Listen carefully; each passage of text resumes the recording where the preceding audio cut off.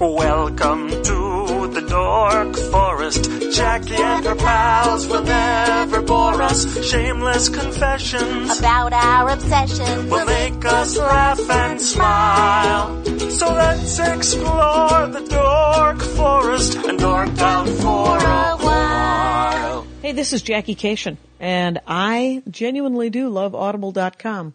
But this is an ad for Audible.com, so let me tell you about Audible, if you don't know.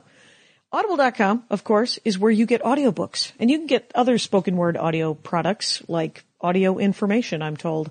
But I usually get audiobooks, and different people read them. I got all of the Harry Potter books. I have Cage Baker. Her first book is on Audible. Yeah. I would really like that David McCullough book. I talk about it during the show that's upcoming. Anyway, you can get your first book free if you do the podcasting partner thing. So if you go to audiblepodcast.com/dorkforest. I say dork during the show. It's Dork Forest, and it's audiblepodcast.com/dorkforest. You'll get a deal. It's a monthly thing. But quite honestly, it's really worth it. I'm on the phone a lot. You listen to podcasts a lot. Maybe you want to listen to a book on tape. It's super fun. I like it. And of course, they have everything. They have classics. They have romance novels. They have fiction, but they have nonfiction. They have history. They have mysteries and thrillers and science fiction and fantasy. And they have self-help books. They have kids and YA categories. And you can do all of them. Jackie Cation approved. Audible.com. Do it. That's it, the Dork Forest. Hello and welcome to the Dork Forest, everybody. I'm Jackie Cation. That's amazing. We are at the LA Podcast Festival, which is a podcast festival, which is the greatest idea in the world. And my guest this evening is Dork luminary Greg Proops. Thank you, everybody. Thank you, Dork Foresters. That's it. Let's talk briefly. I should probably say I'm supposed to say that the sponsor is Audible, and I'm supposed to say that. So I've said it. But let me tell you something else about Audible. I fucking love Audible because I like a book that's read to me like I'm a tiny child. And yeah, so if Audible would like to give me a free book, they can. They can give me David McCullough's The Wright Brothers. That's what I would like. Or 1776. Both of those books. Either one. Anyway, so audible.com/dork. I think you can still you can live it up. You can get a deal of some sort or not. And here's what's happened, you guys. We're here at the Dork Forest here at the LA Podcast Festival. Greg Proops is previously, you might know him as @GregProops. On the Twitter. You might know him as the Smartest Man in the World podcast. Are we familiar with that? Right? So what I Audible when you don't feel like reading. Right. Can't read while you're driving. Gotta listen.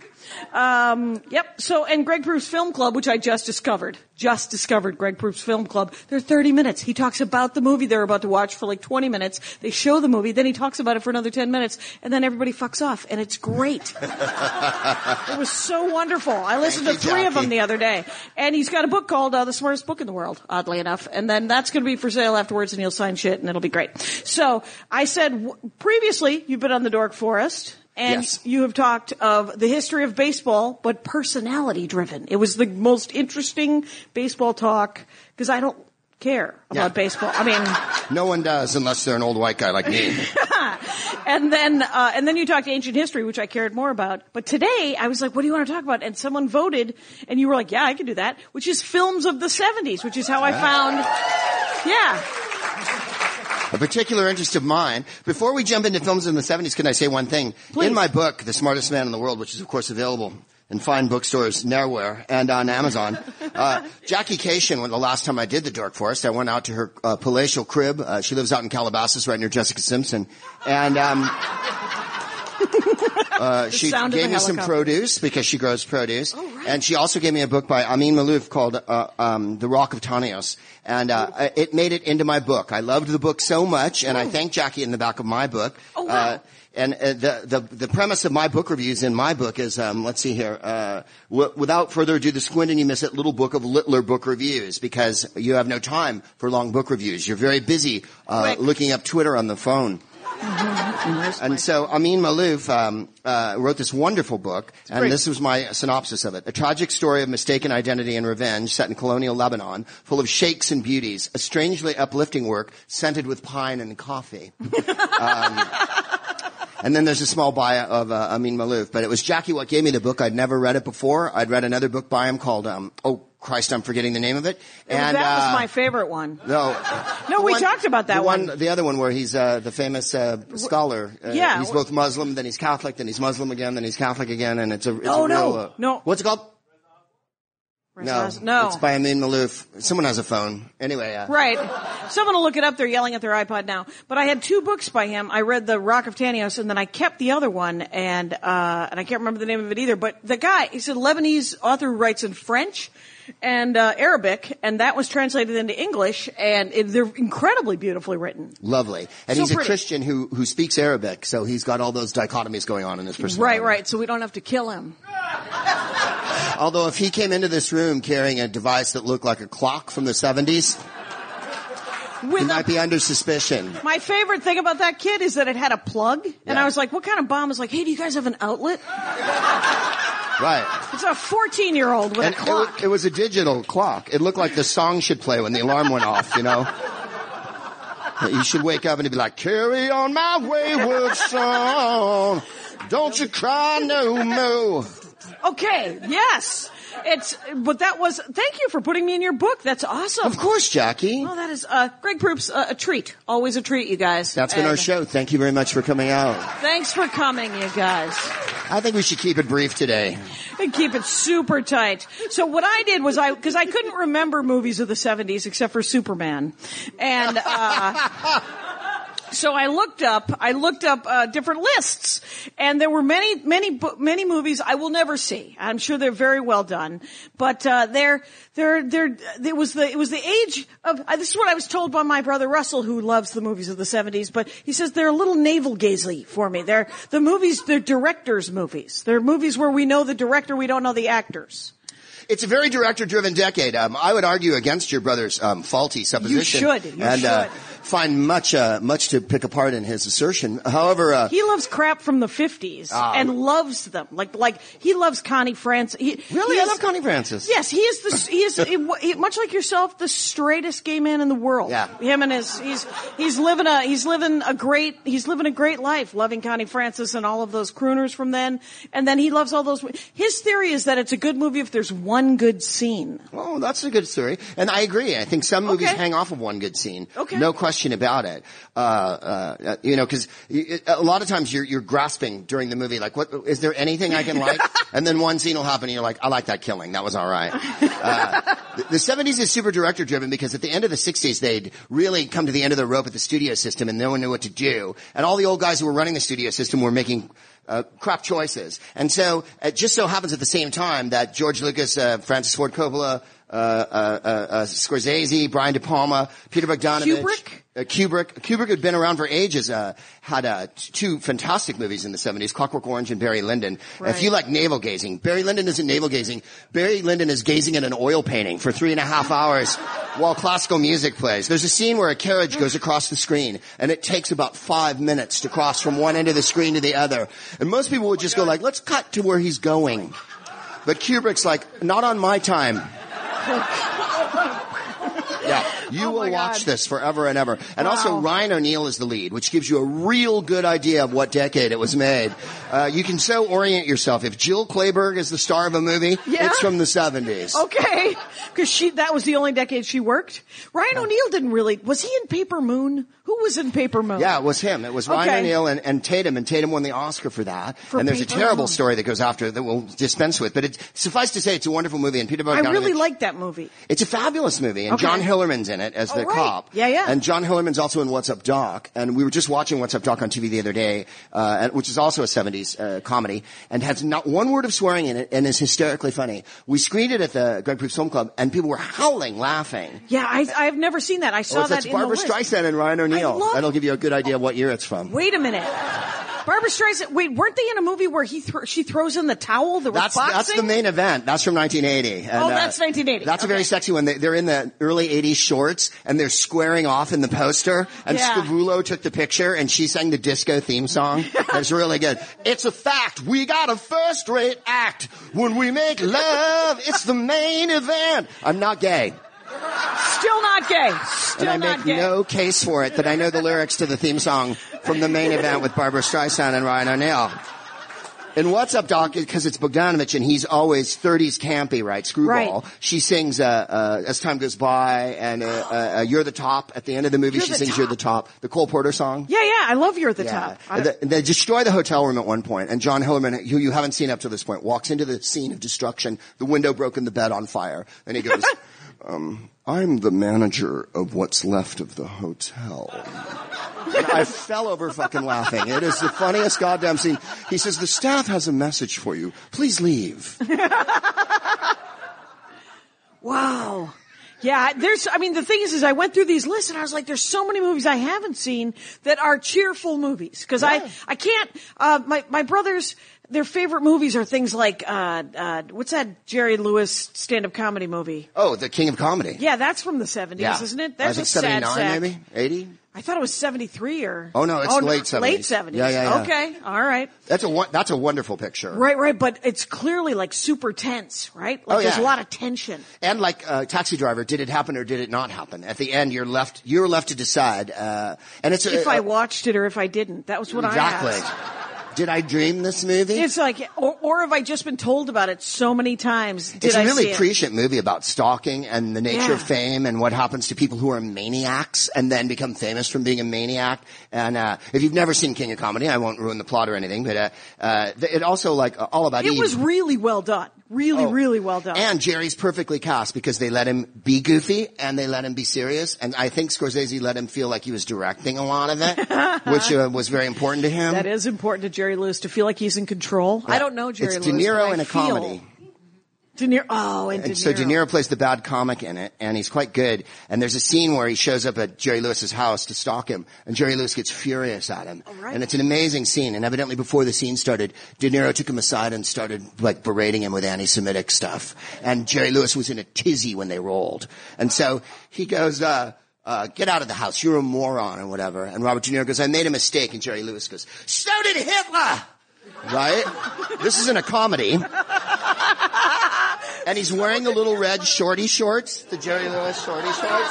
Oh my God. Which one time I remember I was on Martin Short's show and he had done an interview with Jerry Lewis in Aspen a couple days before. And I said to him, had you interviewed Jerry before? And he went, Greg, I did. And he was wearing the shorty shorts the last time I interviewed him. And Greg, it was like tip of the dick.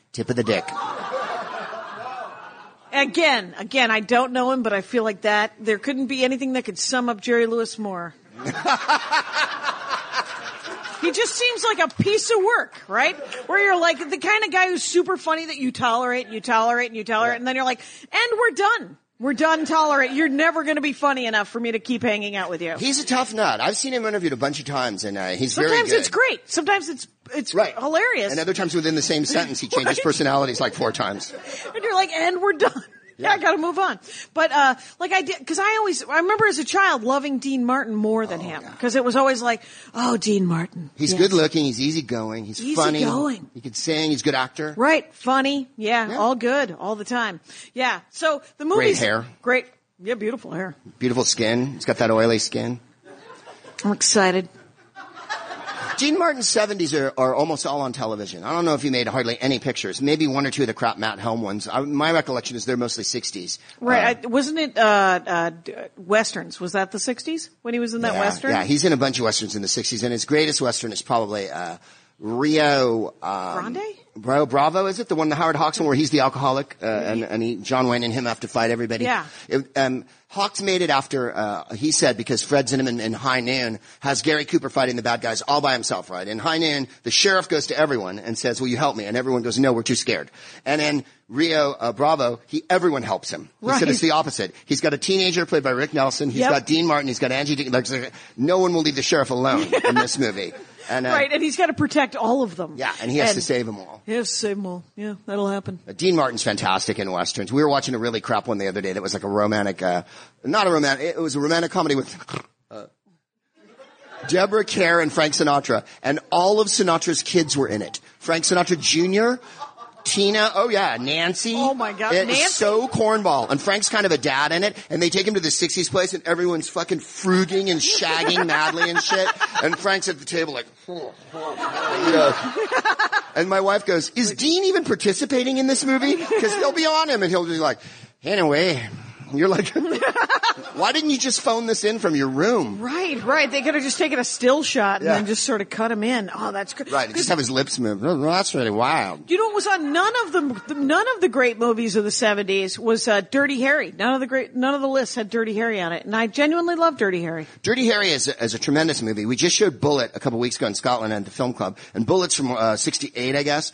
And Dirty Harry totally lifted a bunch of riffs from Bullet. One, everything's in San Francisco. Okay. Two, the elbow patches. Because that was Steve McQueen's big innovation, right? Steve McQueen's wardrobe in Bullet is so superb. Little suede bootlets, fucking tight-ass jeans, a turtleneck. There's his wardrobe is to die. And, he went to the producer before they made Bullet and he said, I've got an idea for a cop movie. And the guy, there's a lot of cop movies. And he goes, a cop with leather patches. McQueen actually said that, supposedly? So in all the Dirty Harry movies, he wears a tweed jacket with leather patches on them, right? Yeah. Which is the opposite of how cops dress, which is always a rumpled suit, right? A crap suit. Cops are always in a bad suit with a yellow tie, and you know what I mean? Yeah. But not those cops. You know, I've never seen Bullet. I've only seen Dirty Harry. Bullet's the opposite of Dirty Harry because Dirty Harry is a sociopath who wants to mete out justice, whereas Bullet is trying to get justice, and the system is grinding him down, as portrayed by Robert Vaughn, the evil bad guy who wears a three-piece suit with a gold chain. That indicates corporate asshole. Whereas a turtleneck when you're a cop with fucking suede booties and a oh my God. Yeah, you are justice. Raincoats. They're always wearing raincoats and top coats. It's never that cold in San Francisco. It's fantastic. I have the same problem with, I saw High Society before I saw Philadelphia Story. Yeah. And then I was like, no, I don't want to see the black and white one. I want to see the color one where he sings about Mars. Yeah. And then I finally saw Philadelphia Story and my mind was blown, of course, because it's so much better than High Society. I love High Society still. It's catchy. Anyway. High Society's lovely. I like it. Yeah. But I mean, Grace Kelly, whatever. Never jumped in the pool. No, she didn't. Katharine Hepburn jumped in the pool. Yeah. She's nowhere near the comedian that Katharine Hepburn, or the athlete. So true. Katharine Hepburn was like rowing on ice, and she was a maniac when she was like in her 80s. Yeah. Katharine Hepburn was a much better person. No, I don't know that. But I mean, although they say Grace Kelly was the altar for the solar temple, in Switzerland, right? And that they would put needles in her and she would orgasm continuously. It was some really weird cult shit. People are never sure how great. I'm not kidding. Wait. The solar temple, Kelly could orgasm continuously? Yes, she belonged to this weird cult in Switzerland. How do I join this cult? Clearly, I don't know why I got to take it there. See me after the show. I have a coupon. You have to have a card. It's just a big gold O. Well, did you ever? Have you heard? It's in the stars. Anyway, there are so many, like for me, but my favorite movie of the 70s, when I think of the 70s, and I think of the early 70s, I think of American Graffiti. Oh yeah. And Harold and Maude. Oh my goodness, those are wonderful pictures. Right, and first of all, George Lucas never messed with American Graffiti. He didn't put the pod racer in the drive-in scene. He didn't CGI and Paul Lametz had to be Jar Jar Binks or whatever. Really? Dropped around the desk for the high school graduation? I would go to college. I just see George Lucas going, I always wanted Paul Giamatti to be in that movie. And so he's going to be. Yeah. And you're like, no, please no. And then Harold and Maude was it was revolution. I saw it in college and my mind was blown. That and Hair. Really? Yeah. I left out Hal Ashby. Hal Ashby was an editor, and he edited Heat of the Night and lots of good movies, and then they gave him a gig directing, and he made Harold and Maude, and then also The Last Detail and Shampoo in the 70s, and Coming Home as well, maybe? The same guy? He's a major 70s director, and Wes Anderson is the director that I think is the most like Hal Ashby. Yes. He doesn't have as many quirks as Wes Anderson, but I think that feeling that Wes Anderson goes for, where everything's like in Moonrise Kingdom, they put on Francois whatever record and dance to it, even though it has nothing to do with Close it. and play. Yeah. Everything's always this weird netherworld where what decade are we in? Like Rushmore, what decade are we in? No one has a cell phone. Right. But it was, I believe, cell phone times. Yeah. That's what these are, you guys. We're living in the cell phone times. That's what they're going to call it when we're all dead. But my favorite Wes Anderson is, am I saying that right? Anyway, is Fantastic Mr. Fox. Really? Only because his movies always have that laid back feel of I'm not trying kind of thing. It's just like, I threw something together. But the Fantastic Mr. Fox is so clearly so much, it's stop action animation. You did not get together with Meryl Streep and George Clooney on a weekend and throw this together. Right. But it has that vibe to it where you're like, oh, it has this sort of, well, no, I don't care. You like it, you can not like it, I don't care. Right. You care. It took years to make the Fantastic Mr. Fox. I've never seen that one, but I guess I should. It's very sweet. It's very sweet, but it has that vibe that I never noticed in his other films, which all have that laid back feel of you can like it or not like it. I like it. Right. Yeah. Especially the Royal Tenenbaums, which is sort of like Bad Salinger. And, that one kind of, that's not the paciest one. No, it's slow, but I think Gene Hackman, right? Gene Hackman's unbelievably funny in it. Yes, and he reminds me of my father. Me too. So, of my dad or your own? Your dad and my dad. Yeah. Also, if you ever saw a movie called The Slums of Beverly Hills with Alan Arkin, that character that's my dad. Yeah. Yeah, it's horrible. When I just talked to my dad because I was watching Dick Cavett interview Groucho Marx. Oh, yeah. And I said, hey Dad, I was thinking about you. Because I was watching Groucho Marx being interviewed by Dick Cavett. He said, I don't mind that. I'll take that. Yeah. And I was like, you should be flattered because that's the best example of you. I mean, it's instead better of Nazi war criminals or whatever. Right, exactly. Instead of something less exciting from Tin Man. And, so what were your favorite movies from the 70s? I love the Three Musketeers and the Four Musketeers with Faye Dunaway, Oliver Reed, Richard Chamberlain. Thank you. And Frank Finlay, and I think that they capture the spirit of Dumas. George MacDonald Fraser, who wrote all the Flashman books, did the screenplay for it. It's very funny. Raquel Welch is funny in it. Yeah, I love those movies. Christopher Lee as Rochefort is just no one better. In the second picture, him and Michael York have an enormous sword fight. Well, there's about 5 million sword fights. It's the Three fucking Musketeers. Right, it's all sword fight. But they have a sword fight that ends in a church and everything, and it's just if you want to have, I mean. I'm an 11-year-old boy always, and I love swashbuckling. If I could, I'd wear a plume in my hat and walk around with turned-up boots, but I can't. Look at me. I can't do it. So that movie is my favorite. I have an Amelia Air hat I wear sometimes when I'm sitting around. Really? Do you just put it on? Yeah, just put it on. Goggles and everything. Yeah. Amelia Air hat. Is your husband the co-pilot or? He bought it for me. Oh, nice. Yeah. I also have moccasins. Do you ever feel disoriented when you're wearing it, like you're going to land on an island and be worshipped by natives and stuff, and then never found? Sometimes I get lost. Sometimes I do feel lost. Right. The guy who wrote Flashman wrote the Three Musketeers. He wrote the screenplay for it, and Oliver Reed. There's so much great sword fighting in it. It's very brawly, and that's what makes it different than those 40s and 50s and 30s swashbuckling movies. They don't just dance up and down the stairs and do on guard and all that. They throw stuff at each other. They throw they're constantly whipping things at each other. They kick each other. Like it's really. And Oliver Reed, evidently, they were all trained sword fighters, stage fighters, obviously. Right. All from the stage. Richard Chamberlain, who plays English in every movie, and he's from America. Somehow him and Vincent Price are English in every movie they're in, and yet they're not fucking English at all. I didn't know that. And he's Aramis, who's the one who's starting for the priesthood. But Oliver Reed was very brawly, and they would all do their sword fights with all the stuntmen. They had hundreds of stuntmen on this picture because everyone had to fight. Right. Oliver Reed, the stuntmen would be when they'd come onto the set that day. Who's going to fucking fight him? I'm not doing it. And like, no, you do it. Because you watch the fights in the Three Musketeers and the Four Musketeers. Oliver Reed wraps his cloak around his arm and hits people in the head and then kicks people, and like, evidently he was full tilt boogie on the set. And all the stuntmen were like, Jesus fuck, I'm gonna get my eye poked out here, like for real. They're fucking real swords, and So I love it for that. Charlton Heston, who is very wooden, is wonderful as Carden Risho in the movie. Yes. Because he's dismissive and arch and cold. And he never wants to play that in movies, but that's what he was really like, I think. Charlton Heston's always just, perfect posture, right? And then at the end of the movie, they come up to him and they try to petition him for something, and he goes like this. And it's like one of the funniest things you'll ever see Charlton Heston do. He's never fey and dismissive, right? He never goes like that. And what is it? Christopher Lee says, he says, "Do you hate me, my child?" And he goes, "I fear you." And Charlton Heston goes, "Well, I love you."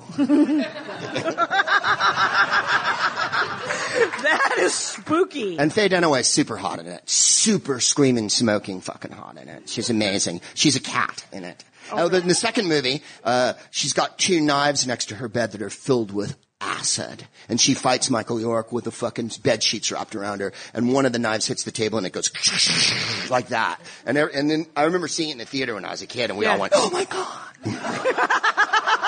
There were glass knives filled with acid. And then me and my friend Tom Matroni, we got really high and went to see that double bill of it together at the Laurel Theater in San Carlos. And then we went to a playground. We were in high school and we were smoking weed and we were pretending to be the Three Musketeers, and I ran directly into the pull-up bar with my head like bang. Ooh. Just cold cocked on the ground for like 5 minutes. I woke up and he was standing over me. "Are you all right, man?" I'm like, "Fucking, I'm fine, man. It's fine. As long as Richelieu doesn't kidnap the queen."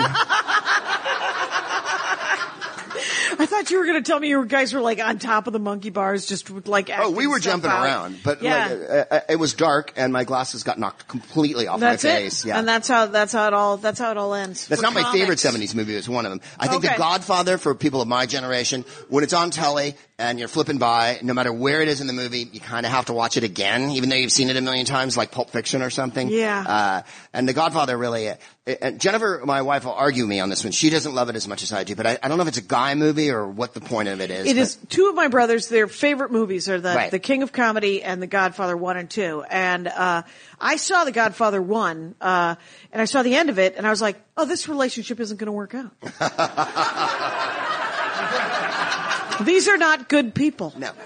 So, and literally, I mean, my father has some of the biggest dirtbag friends ever, and he was a bagman for a bookie in Milwaukee. Really? In Milwaukee, though. So that is not a Corleone make.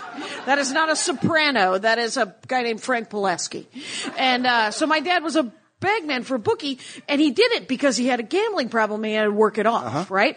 And so, but he knew the biggest dirtbags. He would tell, this a friend of his just died. A friend of his, Bob Stimmick, just died. My dad would tell the stories about Bob Stimmick. He loves Bob Stimmick. Bob Stimmick, hilarious guy. And I'm like, "Dad, Bob Stimmick is never the hero of any story you've ever told. He kills people. He's an idiot and a mean person." He's the last story my dad told me about Bob Stimmick. Bob Stimmick was 86 years old last year, died this year, 87. Not a career cut tragically short. But he was, he had remarried his ex-wife. They had divorced 30 years ago. He remarried his ex-wife while she was on her deathbed so that he could inherit everything, infuriating their children. Oh, yeah. Yeah. And my dad's like, "Can you believe it? He got her to remarry him. He got all the money. And I was like, "Dad, that's a bad guy. Yeah. That's a bad person." What about the kids who'd waited forever? Forever, and were nice to her for 30 years. Right. And he was not. And he goes, "No, that's a good story." And I said, Is Bob Stimmick, how old's Bob Stimmick? And he goes, "He's 86. And I said, "How's his health?" And he goes, "Oh, Bob Stimmick, he's got 1 foot in the grave, 1 foot on a banana peel." And then I said to my dad, I said, "So does he, you should marry Bob Stimmick, Dad, for the money." Yeah.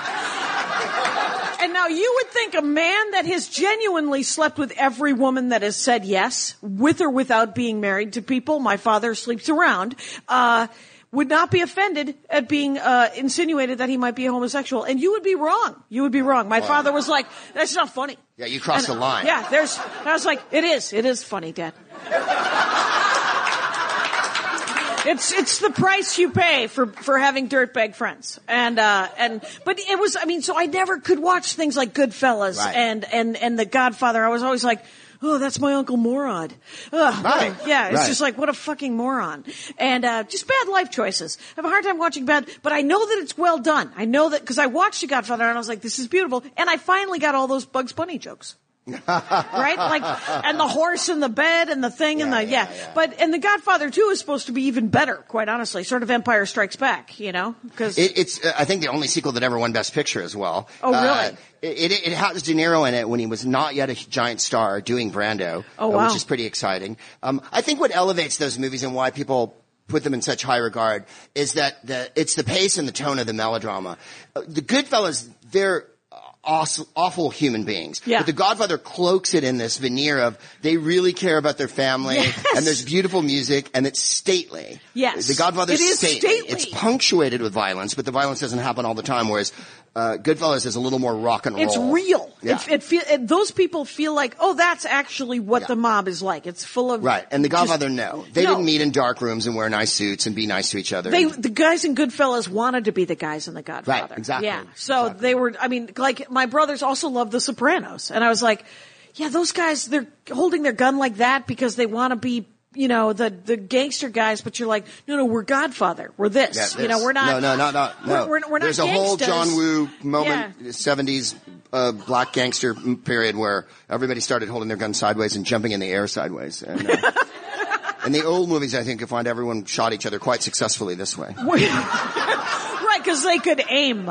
Yes, up and down, sights. Yeah. So what about those Jackie Chan movies? Were those from the 70s? Well, he made a bunch in the 70s, but I don't think he was popular here as much. I think it was more the Chop Socky movies, like Three the Hard Way, and that was the days of Fred Williamson and Jim Kelly and Richard Roundtree and all the great blaxploitation movies. Oh, Those right. are all worth watching, by the way. Especially The Mac is fantastic. Superfly is a little draggy, but it has Curtis Mayfield in it doing the music. Like, he's not just doing the soundtrack. There's a scene where they walk into the bar and there's Curtis Mayfield on stage with his band. Wow. And that's what makes blaxploitation movies super awesome. And they do a lot of coke in it. And what's his name? Ron O'Neal, who's so good looking, who plays Priest in Superfly, he does his coke with a little cross, right, out of a vial. Yeah, it's fucking super fucking fly. That's why it's called Superfly. Yeah. Because it is super fucking fly. What's the Mac?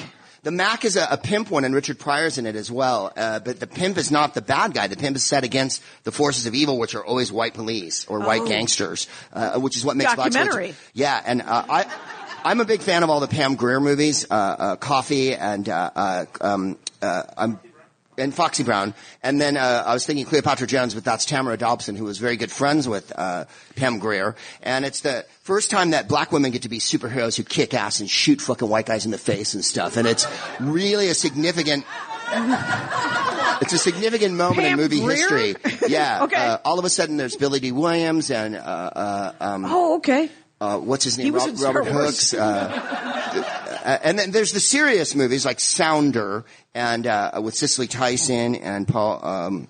Sounder. That was on this list. But there's also and then there's the Diana Ross movies like Mahogany and stuff, which are pretty fucking high camp. Okay. And very sexist. But there's every level of those type of pictures in the 70s, where black people finally got to be stars. Cause in the 60s, it was basically Sidney Poitier and Harry Belafonte occasionally, and then they'd let Brock Peters do a couple lines here or there, or Al Freeman Jr., or, Diane Carroll had a few, like they didn't give them the starring roles. Right. And blaxploitation broke that open, and then all of a sudden there's black directors like Gordon Parks Jr. and, Who was the singer in Pillow Talk? Was that Pillow Talk that I'm thinking of? yeah, I forget her name, the black singer in that, and she was a famous club singer, and that's why they stuck her in the movie. Okay, yeah, because they were like, let's get somebody some work. Yeah, right? Yeah, they actually give a black person lines and let her sing a song in the movie. Yeah, even though she hands Doris Day the music and Doris Day goes, well, I couldn't, all right. Anyway, blah, blah, and start singing, and you're like, you're Doris fucking Day. Of course you're gonna sing. Yes, you better sing. Yes. If Madonna had been in another era, she would have done those movies too. Yeah. She'd have been in more rom-coms and sung in those movies like Barbara did and like Doris Day did. Doris Day will She could be in one crack of a those song Nancy, off. you know those Mingling Wrinkles Yeah. rom-coms, the Nancy Meyers? Yeah. I think Madonna could be in those. She absolutely could. She's the right age. She's age appropriate now. She'd be age appropriate for Hugh Grant to play opposite her. Sure. And then they could both sing. She could be the successful career woman whose husband was a louse who leaves her and she lives at the beach. This is a Nancy Myers movie. And, oh yeah, she's got to live at the beach and wear a lot of, Eileen Fisher. Oh yeah. It's a lot of draped, linens. Well, what's the one with the Diane Keaton? As good as it's only what I want. They always have those kind of phrasy titles like As Many as It Takes or whatever. And her Diane Keaton's wardrobe in that movie is fabulous. As Good as It Gets. That's what it is. Which one is it? As Good as It Gets. As Good as It Gets. Yes, of course. Almost Shakespeare. I love that movie, and I love Diane Keaton in it, and I love Frances McDormand in it. Oh my gosh, but yeah. You can't give me bad Frances McDormand. No, she makes everything better. Yeah, quite she's honestly. fucking delicious. Diane Keaton's in a bunch of 70s movies, including all of the Godfather movies, where her acting is not the finest. She's up against a lot of good actors in those movies. Yeah. James Caan, if there's one magnificent role, it's Sonny in the first picture, because he nails it. He spent an entire life with Italian guys coming up to him going, "You're my favorite Italian actor," and he's Jewish. Right. And, Robert Evans said before they made the picture, "I'm tired of watching Jews play Italians on screen. I'm going to have an Italian director and an Italian cast." And that's why it's Al Pacino and Marlon Brando and John Cazale and Talia Shire. It's all fucking Italians and De Niro. And then Robert Duvall, but Robert Duvall plays an Irish guy. So. Right. Because there had been a movie made a couple years before called, I think, The Organization, and Kirk Douglas plays the mafia don in it. And that was the movie that sent Robert Evans over the edge. He was like, "I'm not fucking doing a movie with a Jew playing an Italian in this one."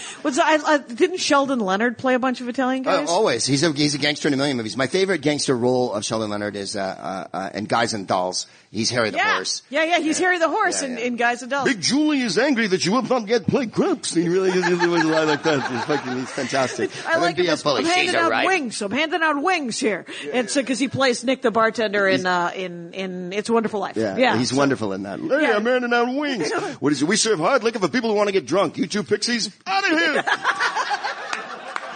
I'll have a flaming rum punch. Weirdly enough, in the 90s, a guy told me, he said, "You remind me of a female Sheldon Leonard." What? To me. And I was like, I don't even take that as an insult. No, he was really funny. I don't mind that. He was hilarious. Yeah. And then my second favorite thing is one time one of my brothers said to me, "Would you ever want Thelma Ritter's career?"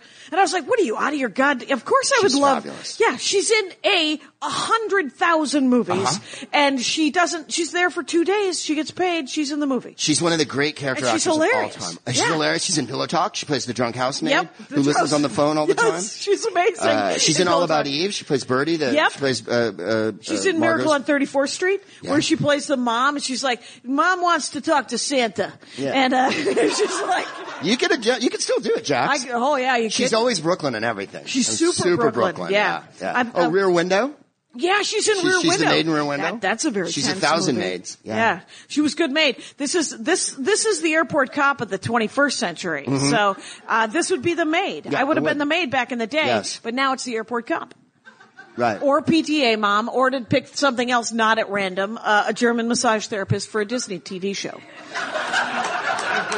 Jax, I would watch you in a minute in any of those roles. I will be Beyonce's weird white aunt. What do I care? Let's do a short scene from a movie. I've got my car parked in a red zone and you're the airport cop. Hey, you can't park there. It'll just be a minute, all right, lady? No.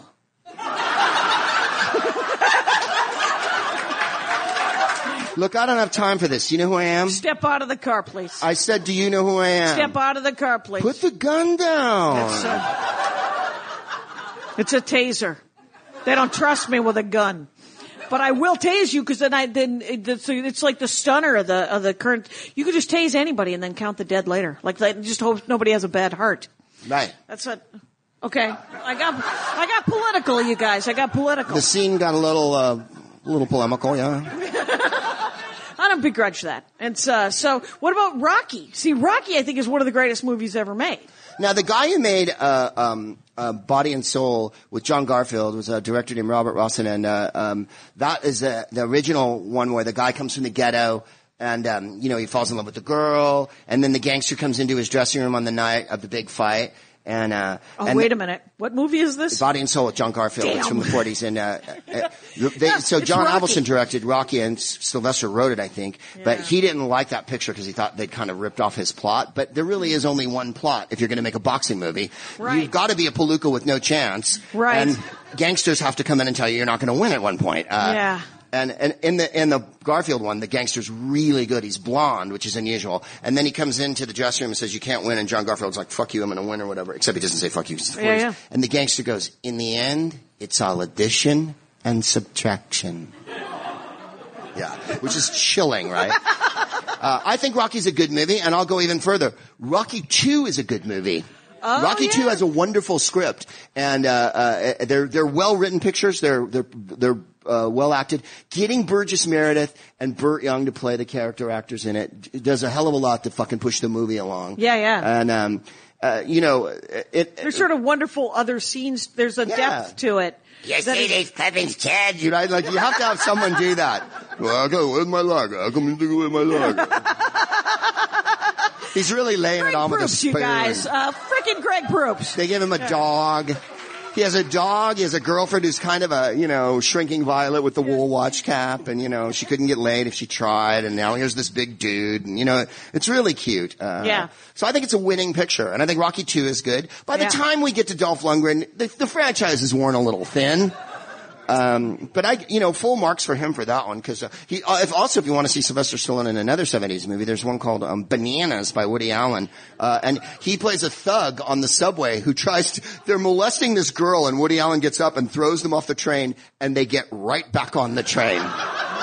And Woody Allen goes, and it's Sylvester Stallone, and he's young. And oh my quite God. Young. Wow. Yeah, he's in Bananas, and Rocky's a decent 70s movie. It won Best Picture that year and everything, and of course the theme song goes on forever. Right. It's the decade where movies went. There's a lot of character studies. There's a lot of arty directors too, like Elena Wertmuller and Rossellini and Bertolucci and not Rossellini, Bertolucci, who made and then who made The Passenger. Antonioni, right, is still going, and it made Zabriskie Point and whatnot. And then, there's those character study movies, and then the arty films like, what's his name? The director who made, Terrence Malick. Right? There's Days of Heaven and Badlands, which are very slow paced, beautifully photographed. And then Star Wars comes in halfway through the decade. And that's what makes movies into what they are now, which is why every goddamn movie is Avengers Assemble. Because Star Wars blew the fucking stakes up. Yeah. Everything has to have an action figure. Everything has to be easy for kids to fucking understand. We've removed a lot of the plot so that it's simple. Although people will argue that he observes Joseph Campbell's unities and all that jazz like that. It really is a giant dividing line. Because the biggest sci-fi movie before Star Wars is 2001. And 2001 is this epic opera that's unfathomable and goes on and on and on. And you have no idea what's happening at any point in the movie. You're completely adrift as a viewer. I've never been able to finish it. I love it. And I've watched it a million times. And every time I'm watching it, Jennifer will just walk into the living room and go, oh shit, and just walk out. See, and I want to see all of these movies. I genuinely, there's this list of movies. You would have to hold me down to make me watch Clockwork Orange. It can't happen. Clockwork Orange is wild. It is really wild. Just because you would have to torture me to make me, because I have trouble with. Have you ever seen any of it? I've seen clips of it, but that is it. And the violence is pretty wild. Is it? Well, and The there's Exorcist. Rapes, there's beatings, there's murders. I remember when I was 7 or 8 years old, my brother Scott came home and he said that he saw The Exorcist and someone got possessed during it. He was 14 and I was 10. Near the Milk Duds? He claims to this day, and he's got near the Junior Mints? It was hilarious. I was like, Stop spitting good and plenty's on me. I'm possessed. No, you're being a dick. And he had to be exorcised using Red Hots. Remember Red Hots? They had the cellophane and you'd shoot them. Oh yeah, it was the greatest.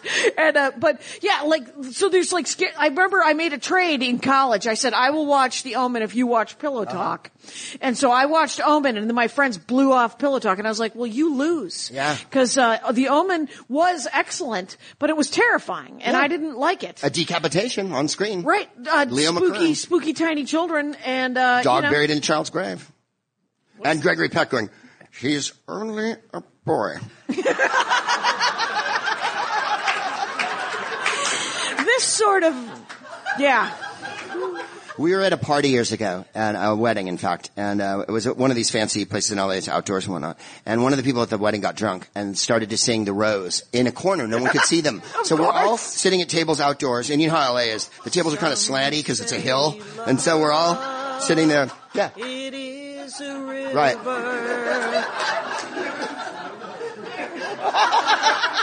Where is it coming from? Then you see one of the women in the wedding party's fucking ripped. And it's just grabbed the mic from the DJ and is fucking singing it. The guy sitting across from me is a movie producer. And I go, it's all for you, Damien. It's all for you. And I thought he was going to give birth at the table. Everyone else at the table was like, why is it so funny? And he was like, oh my God. The Omen, man, The Omen. We used to do that in high school. The two jokes we'd always do are, it's all for you, Damien. And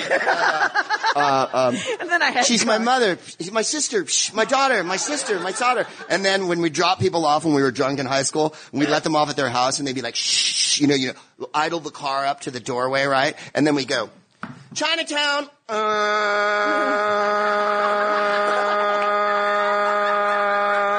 and just fucking fade down away the horn. Oh my God. The end of Chinatown, right? Yeah. The 70s has a million good movies. I'll put it up against any fucking decade. They always say 1939, but I was showing one, like a year ago. I can't remember which one. What's Up, Doc, or something. It was like 74. And when I looked at the list of movies from 74, Buñuel made a movie that year. Kurosawa made a movie that year. Antonioni made a movie that year. Wow. Scorsese made a movie that year. Lena Vutmiller made a movie. It was like, it's overwhelming how many great films. I mean, everyone we're talking about here. Yeah. Everyone knows a line from Chinatown. Everyone knows a line from Star Wars. Everyone knows a line from The Godfather. Even if you've never seen it, it's in the fucking culture. It's like, those are like, it's like folk music, you know, everybody, or what used to be folk music. Well, if we were to break into folk songs, everyone, like Home on the Range, everybody knows the words. But that it is, I mean, when I was looking at the list of it, I mean, every movie I've either seen it. What I like is I just saw some of these. I just saw Saturday Night Fever, probably Not 8, a bad 9. movie. Well, I had been led to believe that it was an iconic dance film instead of a gang rape film. Yeah, it's way more rapey than you remember. It's so much more rapey than I was led to believe. It's scary. There's a suicide. There's a rape. He jumps off the. It's holy terrible. Hell! It's a lot of teenage angst. Right, and it was one of those things where I took my nephew to it, and he was like 11. Yeah. And then years later, I gave my a different nephew, not learning at all. I gave a different nephew a movie because he said that he loved anime. Uh-huh. And so I got him that, what is the Japanese two little kids coming out of Nagasaki?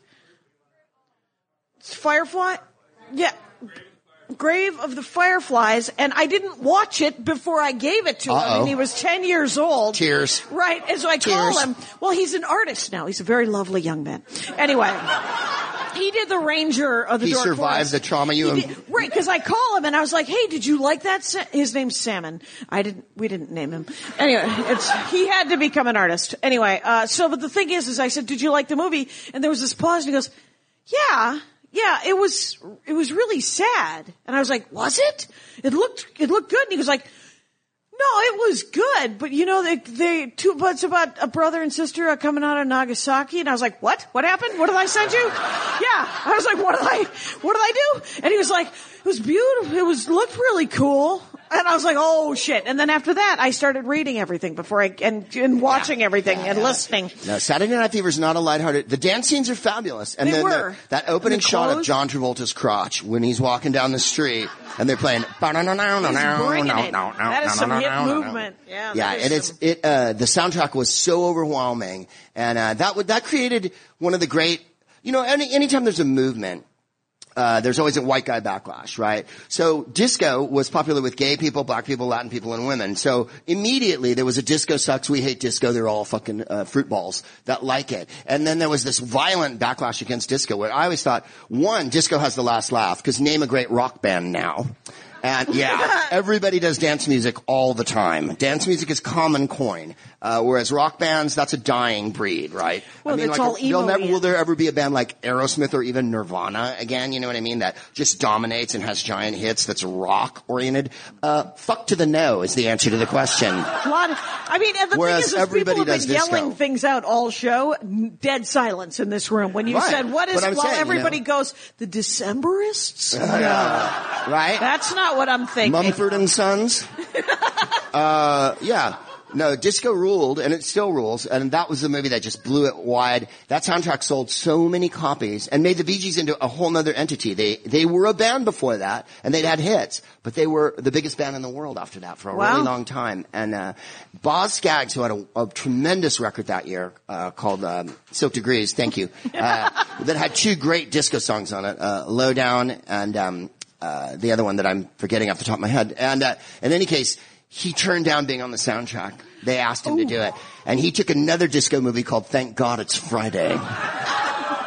So sadly, Lowdown is on the soundtrack to Thank God It's Friday. Oh, that's hilarious. I know, but it was just choices. So all these people who had one song on it, like the Tramps who did Disco Inferno, or Yvonne Elliman, who's a Hawaiian disco singer, who did If I Can't Have You, they had giant careers off the back of simply having a song on the soundtrack to a movie. Wow. Yeah, it's fantastic. I heard this story about American Graffiti was that George Lucas gave everybody a piece of the soundtrack to American Graffiti. Really? Yeah. And so, I don't know why my voice went up 8 registers. Yeah. It seemed like a super decent thing to do. And people are still getting checks on that. People could live off of that. Yeah. It's also a movie, speaking of 70s icons, Wolfman Jack is in American Graffiti. And Wolfman Jack is so low key and honest in it, you can't fucking believe it's him.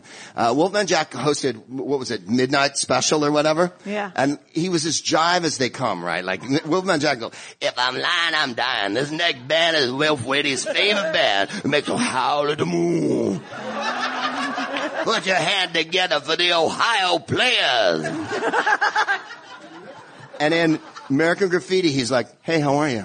Like, so fucking low key. Right, played for laughs. Yeah, it was awesome. He has a great scene in the movie, one little scene. Yep. And then when Richard Dreyfuss walks out of the studio, he hears him jump back into character. Yeah, it was him. He goes, I'll tell him if I see him, man. I need to talk to the Wolfman. He's like, I'll tell him if I see him. Yep. And then 2 seconds later, here comes the late, great Buddy Holly. Yeah, that's awesome. That's an interesting picture. And that one, like my sister's about 11 years older than me, one of my sisters. And I remember I bought the soundtrack because I was, I think, 10 or 11 when the movie came out. And for her, like, I start playing it, and she'd be like, oh, fuck, this was in my, Yeah. Because all the songs were from 10 years before. Right. And so it was her high school, straight up. Yeah. And The Stroll. What was that? The Diamonds did The Stroll, right? And Little Darlin', and there's a million songs. The American Graffiti soundtrack is a double album with like 50 songs on it. Yes. And it's, and he picks good songs too. Chuck Berry, but he doesn't pick Johnny Be Good. It's Almost Grown, which is a real cool Chuck Berry song. And, I'm doing all right in school, right? And, everything's school with Chuck Berry. Yeah. And, we're always graduating high school when we're 30. And you keep hanging out with kids. And at the end of the movie, they play, the Beach Boys, right? They play All Summer Long. Oh, That's right. the last one well, I don't want to. I would always skip to that one because my stepmother she was 10 years older than my oldest brother. And so she had the cool albums when we were growing up in the 70s. She had seen Malcolm X speak. Wow. And my father is, a bit reactionary. Like he hasn't voted since McGovern. He voted for McGovern. And I asked him one time why he doesn't vote. And he was like, because nobody's on my side. Why would I vote? And I was like, you're an ent. Anyway, that is a Lord of the Rings reference. I'll be over here. Welcome to the Dork Forest. And Speaking of which, is the Ralph Bakshi Lord of the Rings from the 70s? I think it is. Oh, right. There is a Lord of the Rings from the 70s, which is in rotoscope, which is an old-fashioned way that they used to shoot it. So they would like used World War II footage from a Nazi film and sort of like dubbed horns and eyes on the orcs and stuff. Yeah. It's a pretty wild movie. There's also one called Wizards by Ralph Bakshi. Oh, that one was brutal. And Fritz the Cat and all that. But he made a couple sword and sorceries movies in the 70s. Yeah, he was high. Way before they could do the way. I mean, the Peter Jackson ones are a giant accomplishment, but there's a lot of CGI and a million shots of a million people fighting on a battlefield after a while. No, I think that what I've always said about the Peter Jackson Lord of the Rings is that he captures the world very well. He doesn't capture the story well. For me. And, so what I recommend is people read the book. Turns out there's a book out there. You could even get it unabridged, read by some British dude. Yeah? Yeah. Tolkien was alive in the 70s, and the book was really popular. I got it when I was in high school. In fact, I got the little red box set that has all the mystic runes on it and shit.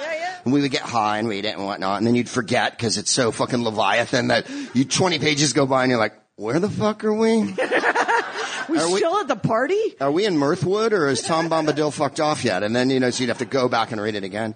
But people used to phone Tolkien in the middle of the night from America, stoned, all through the 70s. And in those days, you picked up your phone, man. There was no such thing as fucking call waiting or any bullshit, right? Or even a message machine. Nope. You just pick up the phone and go, yes, it'd be 3 a.m. in Cambridge, right? And they go, okay, that part where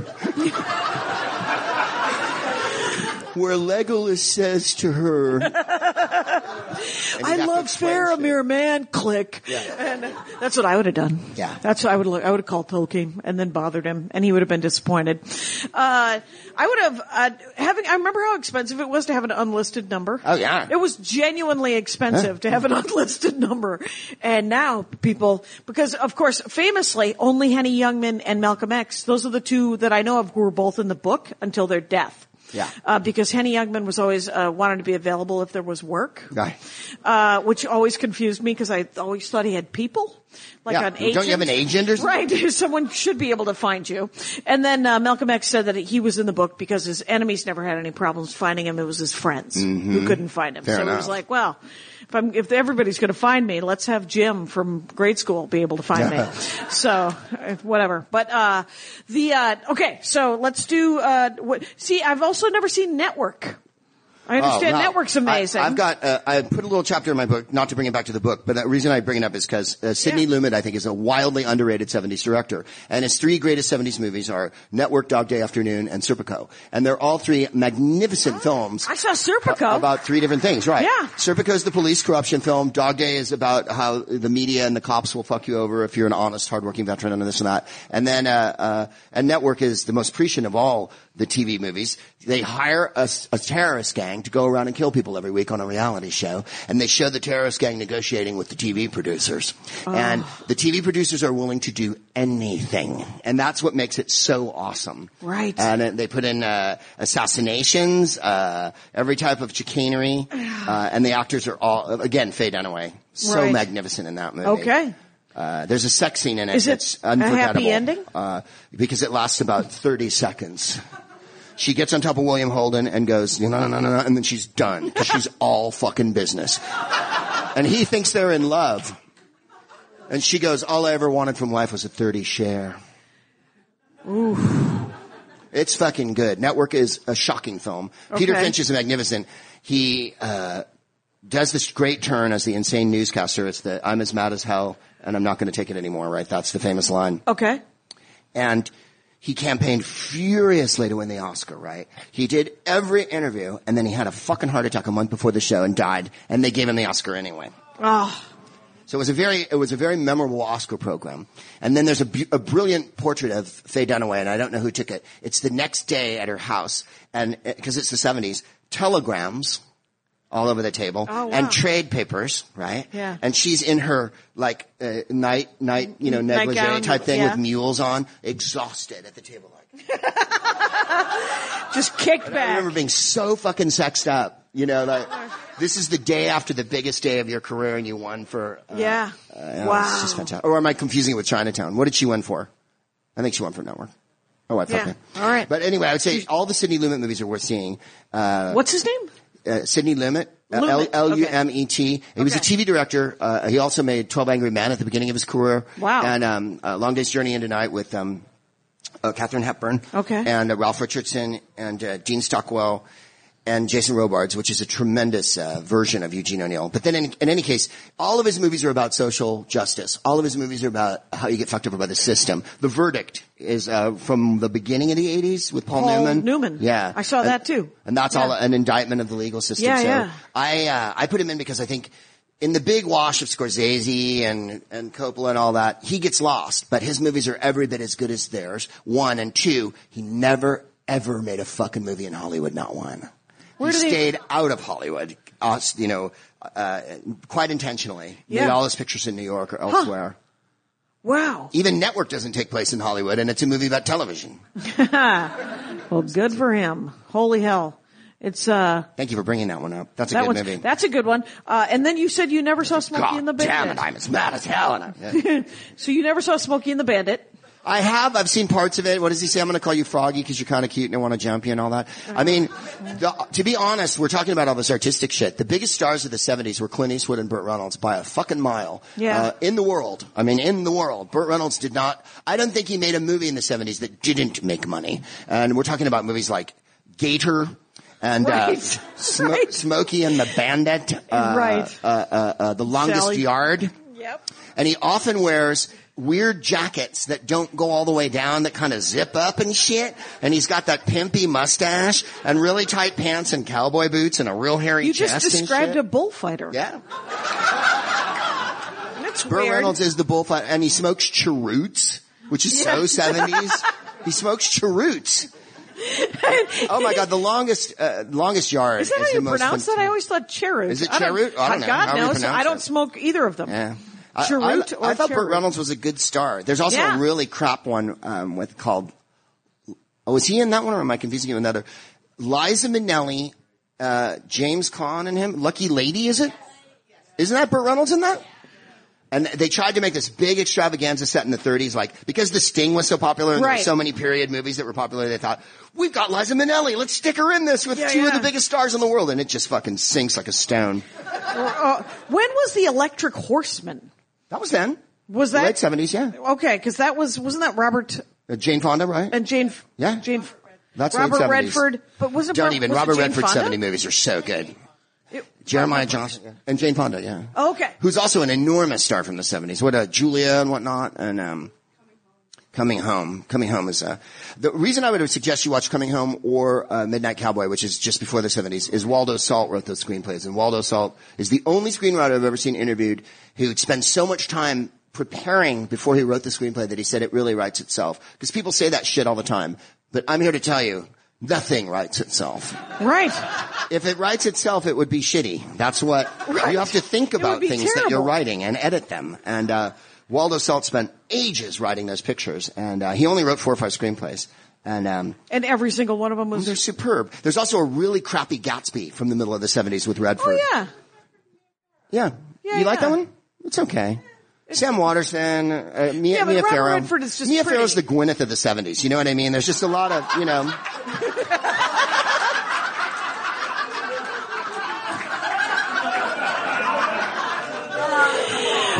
That's fine. I'm really rich.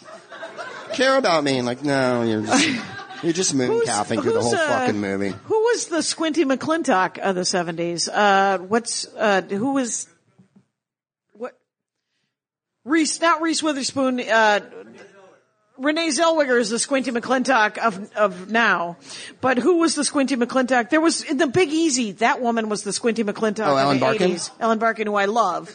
But then Ellen Barkin's great. I love She's Ellen. in Buckaroo Banzai. She can do no wrong. She can genuinely do no wrong. I was like, Buckaroo, who am I? As far as I can tell, you had a sister. Oh my God, hilarious. No, she's dead. That's all right. there is to say about that. How about the great comedies? Blazing Saddles? Young Frankenstein, Blazing Saddles, Annie Hall. There was a duel between Woody Allen and Mel Brooks all through the 70s. They were both in very good form. I think Love and Death is a very funny movie. I would recommend What's Up, Doc, because Peter Bogdanovich is his comedies are fantastic from the 70s. There's also a movie, and I'm going to forget the screenwriter's name, Donald Westlake, a picture called The Hot Rock. That's Robert Redford and George Segal. George Segal was an enormous star in the 70s. The 70s had some faults. And yeah. But The Hot Rock is really funny. It's a comedy caper movie, and they steal this diamond, and they have to keep re-stealing it every 2 minutes. And I would say that one's really, really fucking funny. Oh, that sounds awesome. It is. It that is. Sounds it's like very just funny. Good writing. Zero Mostel's in it, and cool. and it's impossible to tell what's going to happen next. And that's awesome. Yeah, it's really a goodie. I love that one. There's also. No, I'm not going to mention those. There's also Madeline Kahn is in all of her greatest movies in the 70s. Yeah? And I would say she's the funniest actor from the whole of the 70s. Okay. Young Frankenstein, Blazing and Saddles. What's Up, Doc, and High Anxiety, and all those pictures. Yeah. She's an unstoppable force on screen. And she makes noises. There's scenes where, like, she'll be asleep or something, and she'll just go, and then when she gets flustered, she'll go, like, it's fucking believable how funny she is in scenes. That's awesome. And I know that, there's Monty Python, Holy Grail. Oh yeah, their movies. And Animal House. But their movies are kind of incoherent sketch movies, that have great comedy scenes in them. Right, they're great comedy scenes. They're scene based rather than an arc with a story. They can't write a plot. There's no plot to anything. And there's no need for them to. Not really, They're good at what they do. Yeah. It turns out. And then, I remember seeing like all of those, essentially the stuff that spawned like Porky's and all that bullshit.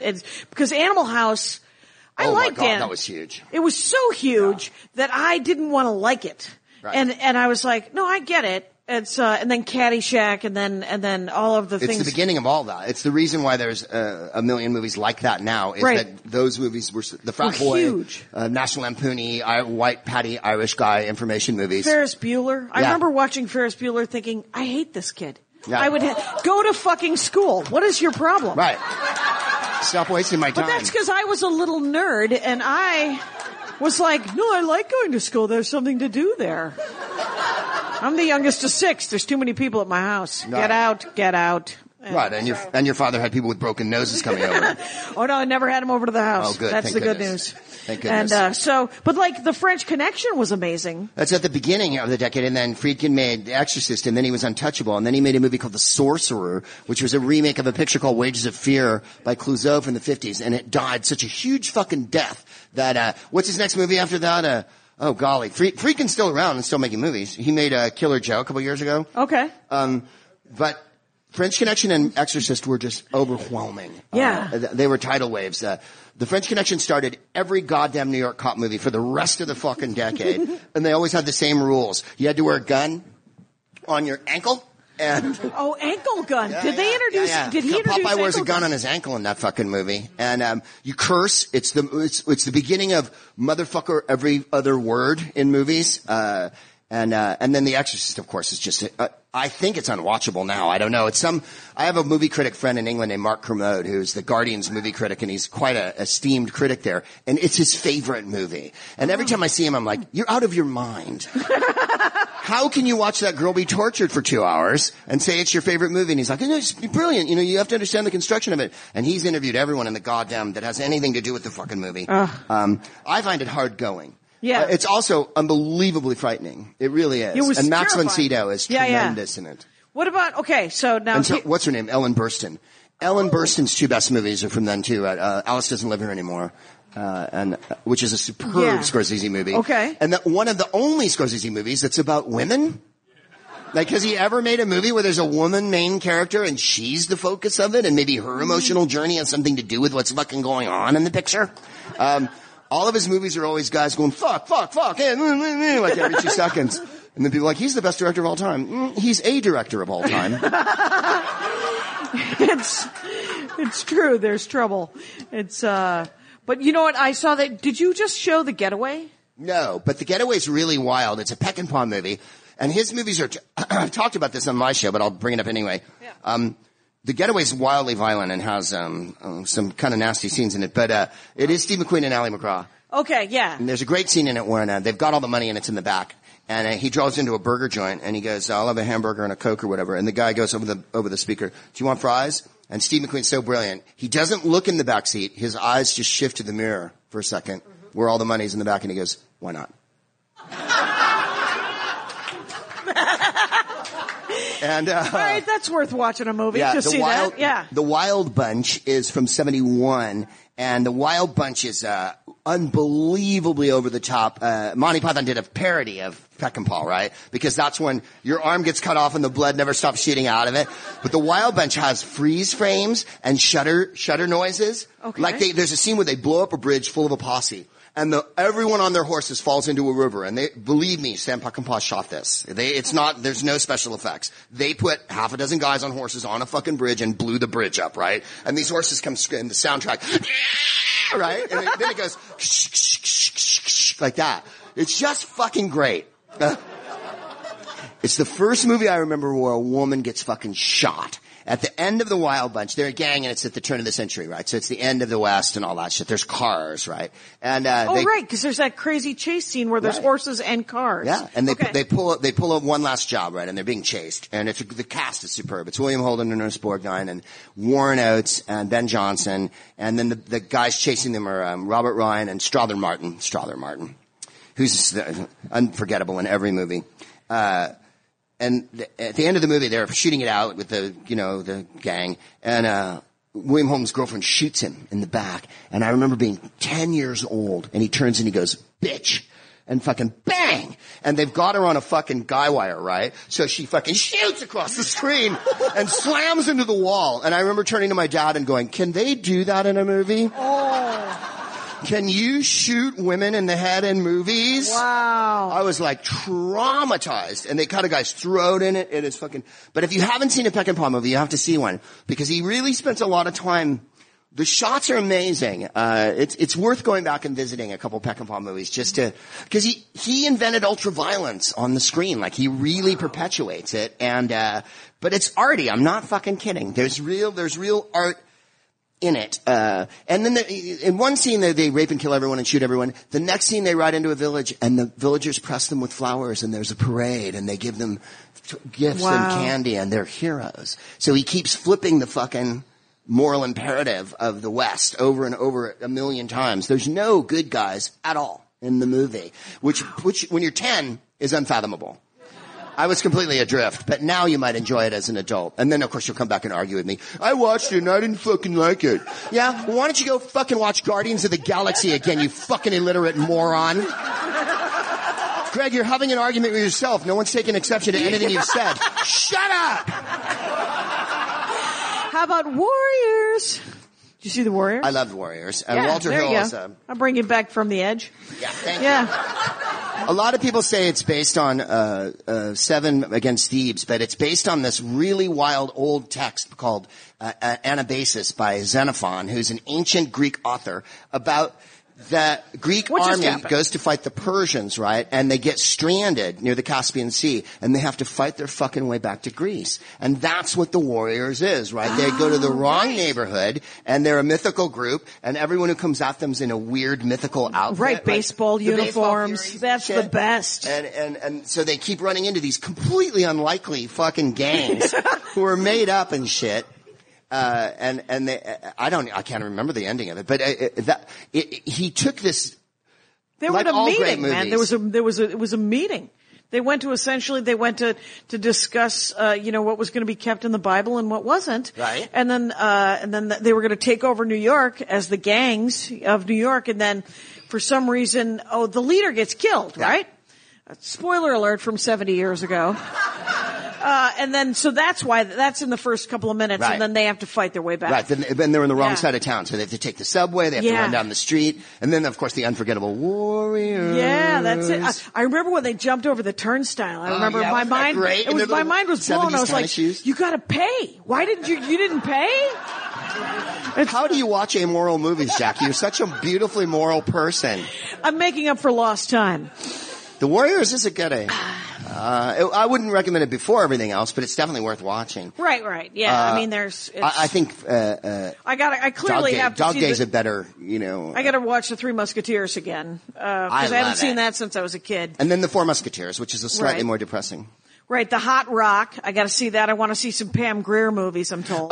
Charlie Varick with Walter Matthau is a really terse fucking, kind of film noir picture. Spoiler alert, his wife dies in the first reel, and he fucking and then they pull this huge caper, and the bad guy's Joe Don Baker. If you know who Joe Don Baker is, yeah. And, Joe Don Baker is a savage fucking bad guy in this movie, and Walter Matthau's really good in it. They steal money. They steal a shitload of money, like $500,000 or something, and it turns out the money belonged to the mafia. And so that's where the whole, he realizes immediately, oh fuck, we stole money from the wrong fucking people. Yeah. Like, you can't just take this money and run, right? And so the mafia sends Joe Don Baker out to get them. And that's called Charlie Varick. Walter Matthau's in 3 amazingly terse, kind of noirish gangster movies in that era. The Taking of the Pelham 123, which is where they kidnap a subway train, and it's, Robert Shaw. Okay. And then another one called The Laughing Policeman with Bruce Dern. That's like a procedural where they're partners. And Laconic doesn't begin with Walter Matthau because he's Walter Matthau brilliantly called himself the Ukrainian Cary Grant.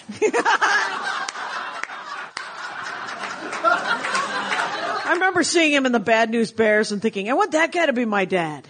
Yeah. Yeah, the drunk. He's so funny. He's so such a funny. wonderful actor. He's so great. And he could do drama as well. And the other actor I'd put forward to you in another 2 movies that you should see is Glenda Jackson. Glenda Jackson won the Oscar for a real cornball movie called oh golly, I've just blanked on the name of it. It was with George Segal. It was a rom-com. But she also made in that decade Hedda Gabler and loads of other pictures. And look up Glenda Jackson. What was the one where he was a dentist? Walter Matthau anyone remember? It was a romantic comedy. I might have been from the 60s. House Calls, I think it's called. Oh, that was what it was. With Richard terrible. Benjamin. It was terrible. Yeah, it's awful. And, there's also one where he owns a horse called Casey Shadow. Right, and I wanted to like it with The Power of the Sun, because I love Walter Matthau. I'm trying to give you that. Yeah, Laughing Policeman and Pelham 123 are decidedly good Walter Matthau movies. I remember the first not funny Jack Lemmon movie I saw. Save the Tiger, that's from the 70s. Yeah, I didn't see that. I saw the 60s one, The Apartment. The Apartment's magnificent. It was magnificent, and I was like, he's not funny at all. Well, well, there were a couple of funny lines in it, but it's such a great movie. It doesn't matter, obviously, but I mean, it was my mind was slightly blown by him not doing. I was like, oh, he cannot be funny. Yeah. It was kind of good. He was Wilder's favorite lead, and there's the brilliant dialogue, of course, in that picture. And my favorite one, that's the way things crumble, cookie wise. You guys, it has been an hour and 15 minutes. So oh my we God! Gotta get out of here. But I know it. It's the Dork Forest is the funnest, and you guys are the best for coming out and seeing the show. And the LA Podcast Festival, I thank them so much for coming out to see the show. Greg Proops, of course, smartest book in the world, smartest man in the world. Greg Proops Film Club at Greg Proops. Go see all things Greg Proops because they're always good. So thank you so much for coming out. Thank you. My hat. They're dancing around my hat. My hat. Well, what do you think of that? If it looks like a Mexican hat dance and it sounds like a Mexican hat dance, it's most likely a Mexican hat dance. So take off your hat and let's dance. Yay! Oh my God. Why don't we just call that as the end of the show?